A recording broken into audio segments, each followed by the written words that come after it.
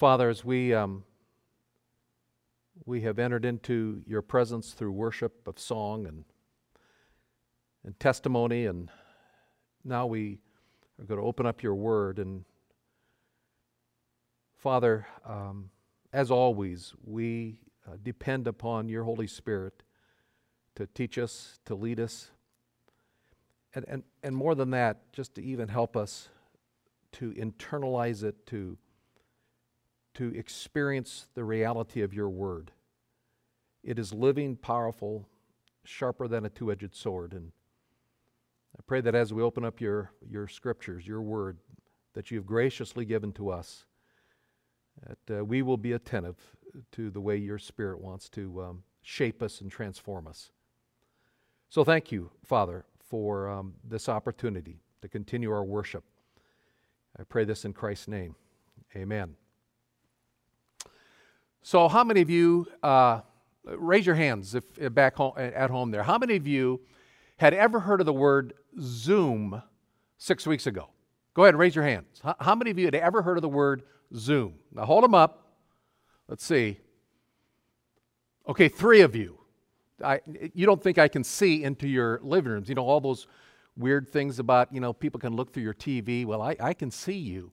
And 3 of you had only heard of the word Zoom. And by the way, if you want to know if John Morrison is wearing his Batman pajamas this morning or his Spider-Man pajamas, just go ahead and email me and I'll let you know.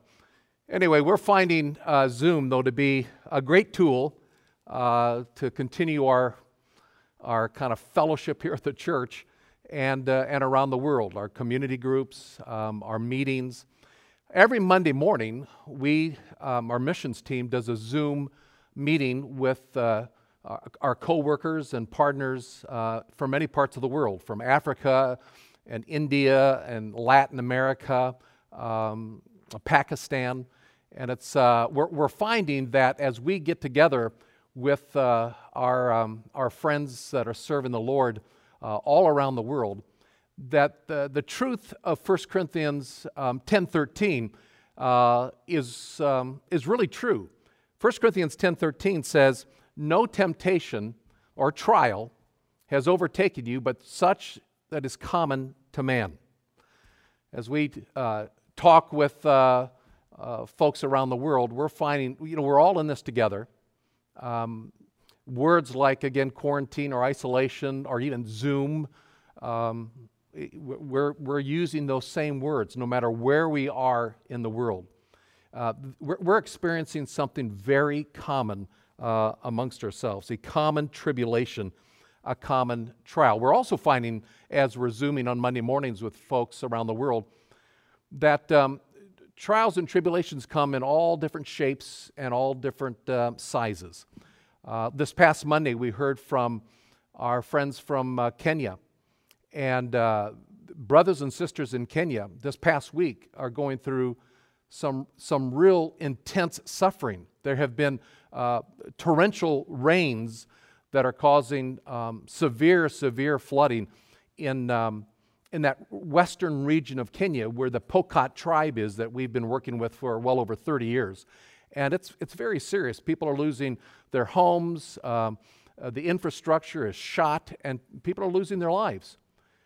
Trials and tribulations really do come in all different shapes and sizes. And some of those tribulations, some of those sufferings cause us to rearrange our day. Some of them cause us to rearrange our entire life. Some of those trials and tribulations happen because of our own sinful choices, our willful rebellion.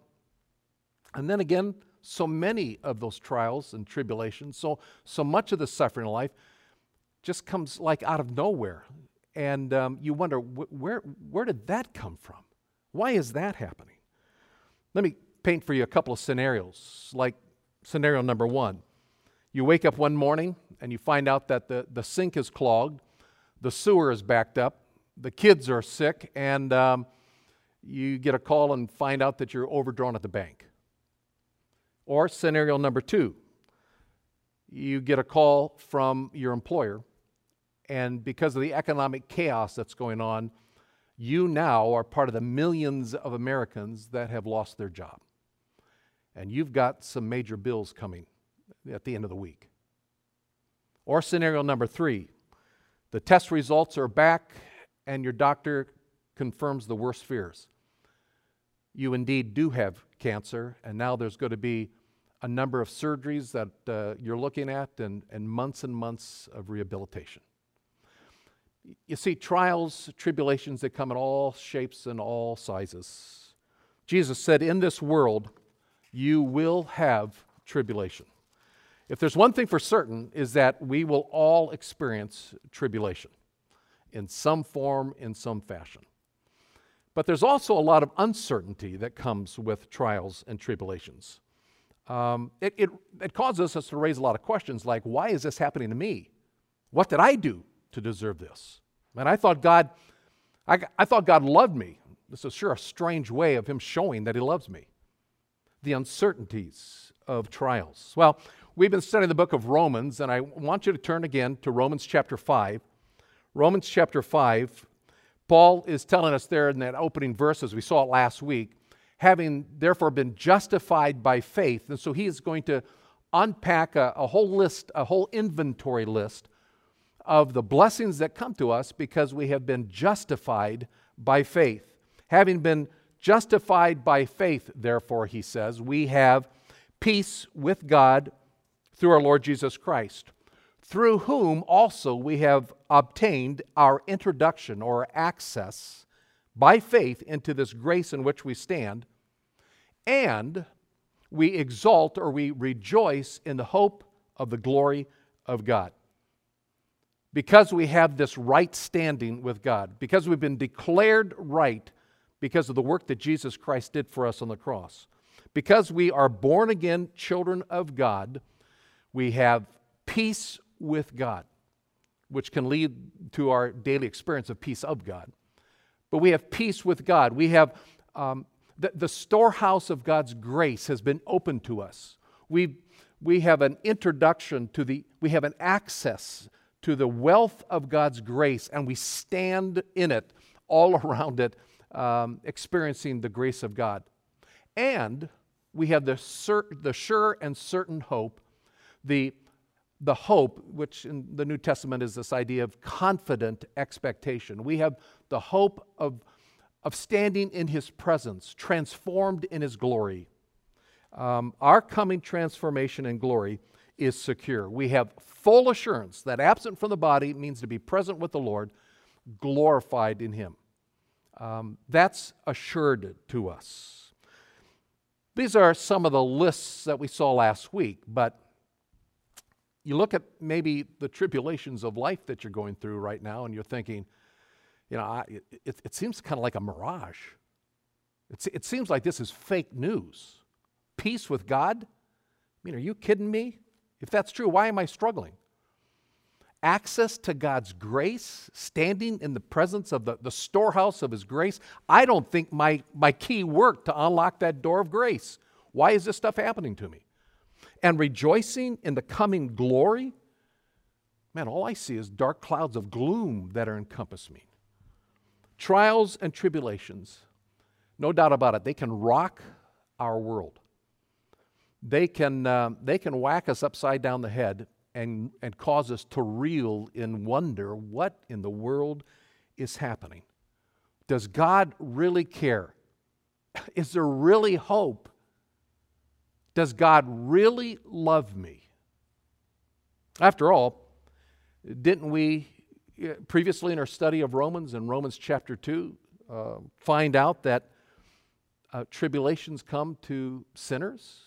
Remember Romans chapter 2, verse 8 and 9, it said, to those who are selfishly ambitious and do not obey the truth, but obey unrighteousness, there will be wrath and indignation and tribulation and distress for every soul of man who does evil.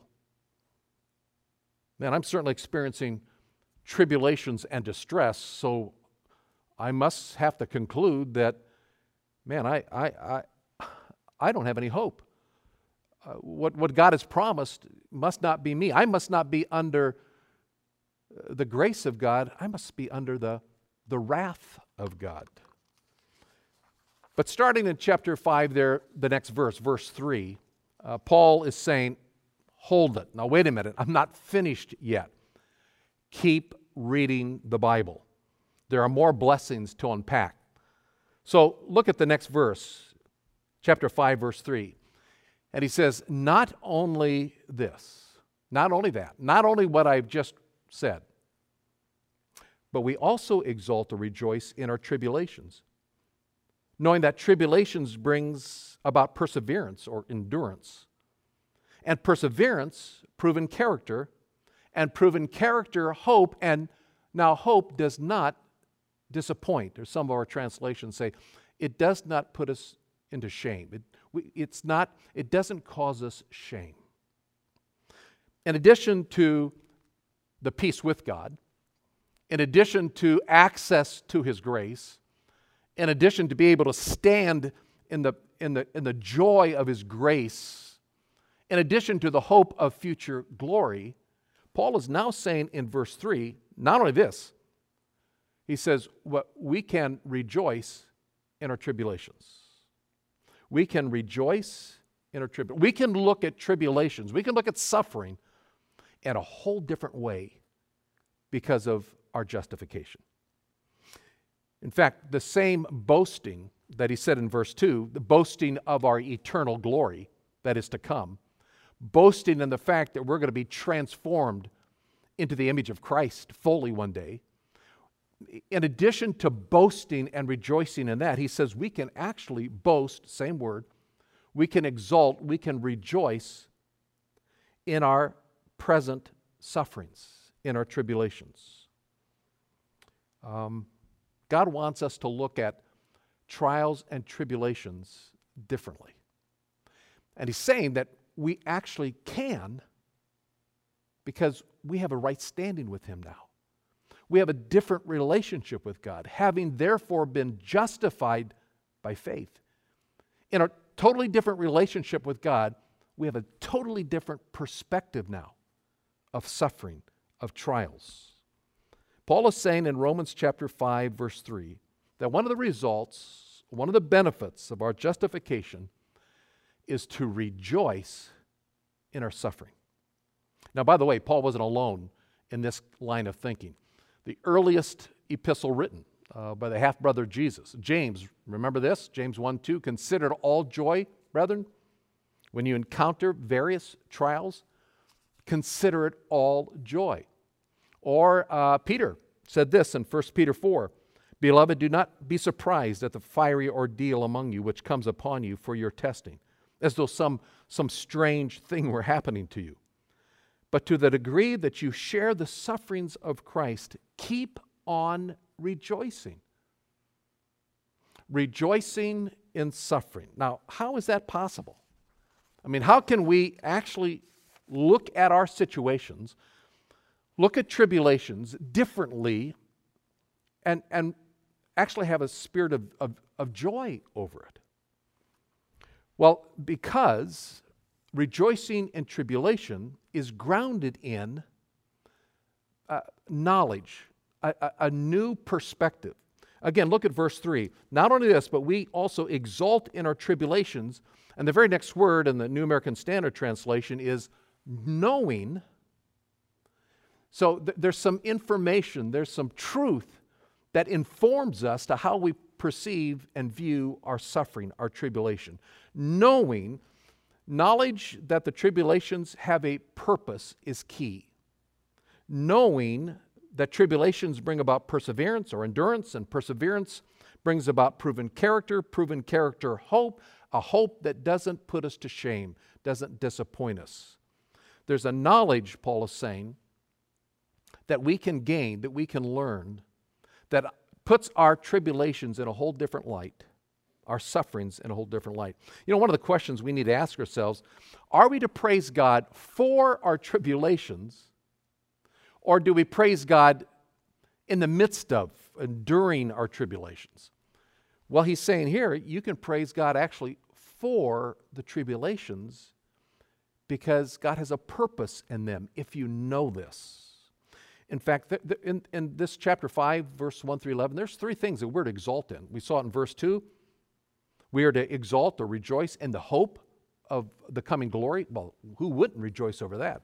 Down in verse 11, it says, not only this, but we also rejoice or exalt in God. Well, who can't rejoice in God? But now that same call to rejoice is applied to our tribulations in verse 3. Clearly, Paul is saying there is great benefit if we just understood some important truth. Because of our justification, our tribulations are not tragedies. They are God's means, he says, to lead us to proven character. Now let's unpack these verses here, these next verses. He says, we rejoice in our sufferings, in our tribulations. That word tribulation is a word that literally means pressure. You think of the feeling of being pressed down upon by the cares of life. Your burden, your trouble over the sorrows of life. Thlipsis, pressure that bears down upon you. These tribulations, these pressures of life, they press us down, they weigh us down, and yet as they do, he says it's actually producing something in us. Tribulations, he says, produce perseverance or endurance, hupomene, the ability to bear up. That's what that word means, to remain up under, to bear up under the weight and the pressure of tribulations. You think of a weightlifter. If you've ever done some bench pressing, you think of a weightlifter who is bearing under a load of weight. It's coming down upon him, and sometimes that pressure is heavier and heavier and heavier. And yet it's all designed, this pressure that's bearing down is actually designed to strengthen our spiritual muscles. It's producing endurance. And the wonderful thing is that we have a divine spotter who is there watching over us. I quoted from 1 Corinthians 10 earlier. Let's finish that passage. 1 Corinthians chapter 10, verse 13 says, no temptation has overtaken you, but such is common to man. And then it says, and God is faithful, who will not allow you to be tempted beyond what you're able. But with the temptation, he will provide the way of escape also, so that you're going to be able to endure it. Pressures weigh down upon us. The temptations come, the trials, the sufferings press down. But it's producing an ability by God himself lifting it up. We are able to endure it. We're able to press through it. And as we persevere, as we endure, what's the result? Next word, proven character. Dokime. It is a word that means to be approved through testing. Approval through testing. Proven character. In other words, what is God doing in the process? He's transforming us. This is his means of making us like Christ. Proven character. It's where the fruit of the Spirit starts showing up. Love and joy and peace and patience. And it's all those characteristics that define Jesus. And God begins to produce that, begins to transform us. Proven character. And what is proven character? If we keep going through that list, verse 4, perseverance, proven character, hope. And so we're back to hope again. Confident expectation. It's interesting that we start with hope there in verse 2. We hope in the coming glory of God. But as we go through the sufferings of life, and we find that through his enabling Spirit, we're enduring through it, and through that endurance, he's changing us and transforming us into the image of Christ more and more. And as that transformation takes place, we're growing in hope. So our hope is being enlarged. It's when we don't properly understand God's purpose in trials and in tribulations. It's when we don't get it, when we don't know this, when we fail to connect the dots in understanding what is going on in my life, that we lose hope. And God is saying you can gain hope. There is a progression. We actually can grow in hope. Our hope can be strengthened. It can be enlarged. And he says there in verse 5, and that kind of hope, it doesn't disappoint. In other words, we're not going to come up on the short end of it. We're not going to stand embarrassed like, what was I trusting in? And be ashamed over it. No. God is going to work out His plan in your life, and He's going to transform you in the process. And as you experience that transformation, you begin to say, man, this Christian life, it really does work. God really is who He said He is. And hope grows. It doesn't disappoint. There's a couple of verses there also in Romans that kind of emphasize this. Chapter 8, verse 18 says, for I consider that the sufferings of this present time are not worthy to be compared with the glory that is to be revealed. Paul makes this assumption, all right, I'm going through some tough times, but you know what? There is glory and even greater glory. He said in Romans chapter 15, verse 13, now may the God of hope fill you with all joy and peace. There's that proven character. May He fill you with all joy and peace in believing, so that you will abound in hope by the power of the Holy Spirit. The best way to begin to handle our tribulations is to be reminded that God has a divine design that He's lovingly working out in your life to bring you greater glory. Hope does not disappoint. Now, why doesn't hope disappoint? That's the sixth blessing in this whole list of the inventory of God's blessing. Why does hope not disappoint? Verse 5, hope does not disappoint, he says, because of the love of God is poured out within our hearts. Sorrows, suffering, tribulations, we can have an entirely different perspective on that when we see that God is working those things out. The pressures and the trials that weigh down upon us, through God's enabling grace, we bear up under it, and we find we're being transformed by it, and that God is really working in us the image of Christ. He's shaping us. He's like the gold that's being refined. The dross is burning out. He has a divine design. And as we see that process happening, we gain, we grow in hope, and more hope, and more hope. It's enlarged. It's a hope that doesn't put us to shame. It's a hope that will not disappoint because, you see that causal statement? Because the love of God is poured out within our hearts. This is the apex of the blessings. Tribulations are purposeful and work out to our good and God's glory simply because God is a loving God. God's love has been poured out in our hearts by the Holy Spirit. The moment we trusted Christ as our personal Savior, God has placed His presence within us and by His Holy Spirit. And He has poured out, it's very graphic words here, He has poured out His love. Someone described it as, God's love is like the Amazon River that is flowing down to water one little flower. His love is the Amazon River flowing down to water one little flower.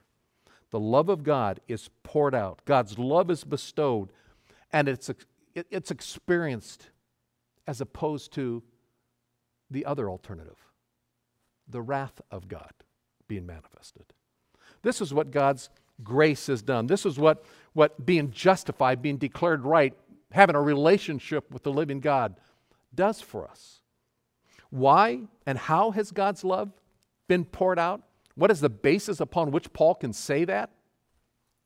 Well, keep reading. Verse 6. For while we were yet sinners, while we were yet helpless, while we were yet weak, at the right time Christ died for the ungodly. One will hardly die for a righteous man, though perhaps for a good man someone would dare even to die. But God God demonstrates His own love towards us, and that while we were yet sinners, Christ died for us. By the way, notice the tenses there in verse 8. God, present tense, demonstrates, He currently demonstrates in the present tense, right now in your life, He demonstrates His own love towards you, and that while you were yet sinners, Christ died, past tense. And so we're back to the gospel again, are we not? We've come back to the gospel, the good news. The good news of Jesus tells us of the love of God. Tribulations are never wasted. Suffering is never wasted for a child of God who knows these truths, because they're on the receiving end of God's love. Because God's love has been poured out in our hearts through the Holy Spirit. And it's not based on us. It's not grounded in how we're performing. Notice the words that were used there in verses 6, 7, and 8. We were helpless or powerless. We were sick and weakly. It says we were ungodly. We deserved the wrath of God, which is poured out against all unrighteousness and ungodliness of men. That's what we deserve. It says in verse 8, we were sinners. We fell short of the glory of God. We missed the mark. We're sinners. Verse 10 actually says in verse 10, we were enemies. We have acted in hostility towards God. That's what we've brought to the table. And in the midst of all this, God demonstrates His own love towards us. Every day, there's a demonstration of His love, and it's always through the gospel, to the reality of the past truth. Preach ourselves the gospel every day. Because that's how God is, He continues to demonstrate His love to us. Hope is grounded in God's love. And this is the key, I think, to all that Paul has been saying here. It builds this inventory list to this wonderful truth. I am loved by God. There's one thing that guarantees my justification, my right standing by God in faith. It's His love. It's the one thing that guarantees that I have peace with Him, that all hostilities with God are over. It's His love for me. So there's one thing that guarantees that I have access to the storehouse of grace and I can stand in it. He loves me. There's one thing that guarantees that I will experience the transformation of glory one day when He returns. It's because He loves me. And there's one thing that guarantees that the sufferings and the trials and all the mess and yuck of life that we're going through can actually have a divine design that works and transforms us and changes us and builds our hope. You know what guarantees that? His love has been poured out into our hearts. It's not because of how wonderful I am, how holy I am, how great I am. It's because of how loving God is to an undeserving sinner. It's God's love abundantly poured out that makes a difference in my life today. It's God's love abundantly poured out that turns my tribulations into rejoicing. It's God's love poured out abundantly by His Spirit that turns my sorrows into gladness. It's God's love that is changing me and is taking the bad stuff of my life and actually working out His goodness and His plan in my life. And by the way, in this major section of Romans 5, 6, 7, and 8, this kind of more practical living the life of Christ section of Paul's teaching in Romans, that's where Paul ends up again. At the end of chapter 8, he says this, "Who will separate us from the love of Christ? Will tribulation or distress or persecution or famine or nakedness or peril or sword? But in all these things we overwhelmingly conquer." How? Through Him who loved us. For I am convinced that neither death, nor life, nor angels, nor principalities, nor things present, nor things to come, nor powers, or height, nor depth, nor any other created thing will be able to separate us from the love of God which is in Christ Jesus our Lord. That's where Paul ends up. That's where he wants us to end up. Into the arms of a loving God, and view all of life, the good, the bad, and the ugly, all of life through this wonderful truth. God's love has been poured out in our life through the Holy Spirit. He calls us then to know it, to believe it, to experience it. You see, the key word back there is to know, is to experience it, is to understand it with our understanding of our heart that He's given us. Again, verse 3 is key. Knowing this, we exult in our tribulations, because our tribulations bring about perseverance, and perseverance, proven character. Proven character, hope. And it's a hope that will never put to shame. It starts with knowing this. We know the greatness of God's love, like Paul said in Ephesians chapter 2, verse 4. But God, being rich in mercy, because of His great love with which He loved us.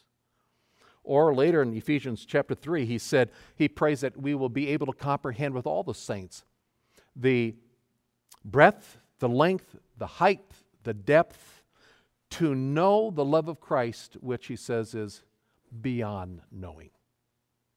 We need to know this. I hope today that as we walk through briefly this passage a little bit, you've come to know it a little bit more.